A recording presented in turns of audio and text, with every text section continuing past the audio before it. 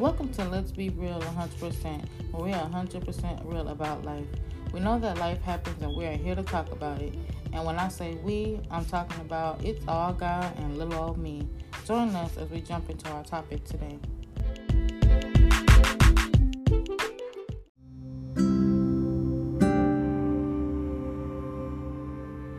Good morning. Welcome back to another episode. We are on chapter 3 of our last marriage. This is of Miss Joyce, all about Joyce. I did some readjustments on this last marriage, but we're here. I made a couple of changes, so we'll see how this goes. But we'll go ahead and get started. Joyce comes from a very huge family. They would have family outings such as barbecues, picnics, and family reunions, and so much more. But her home life was a little difficult because her dad was so strict on her and her siblings. Her mom would ask her dad to go to counseling all the time, but he would not go.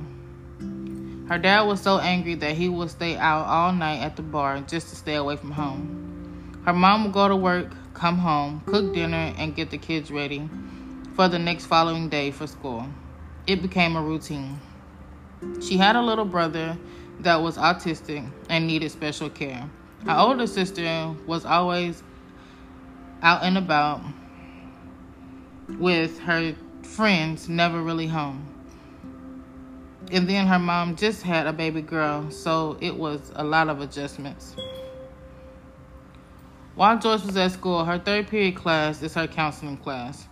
She decided she would go to counseling if nobody else would.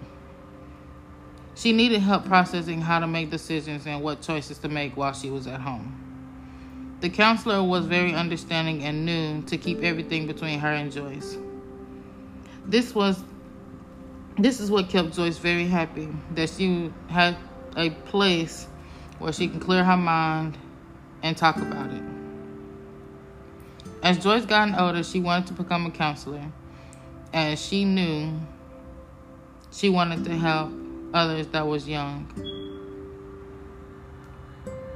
She went to school to become a teacher so that she can help younger children that are going through things, whether at home or anywhere else in life. During this time, she had just lost her mom to cancer, and she knew she had to be strong. She was also going through a bit of a divorce with her husband of a year she was arranged to marry. In their culture, they had to marry whom their parents desired them to marry. Her and her husband had a son together, so this was not going to be easy for her, but it had to be done. It's amazing how she balanced time, business, the children, and her mother's passing away, all at the same time.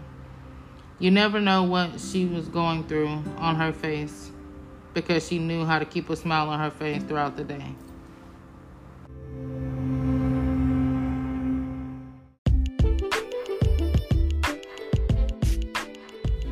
Thank you for listening to Let's Be Real 100%, where we're 100% real about life. We hope that you enjoyed the topic today, and we hope that you trust God more and more each day. And we hope to see you next week.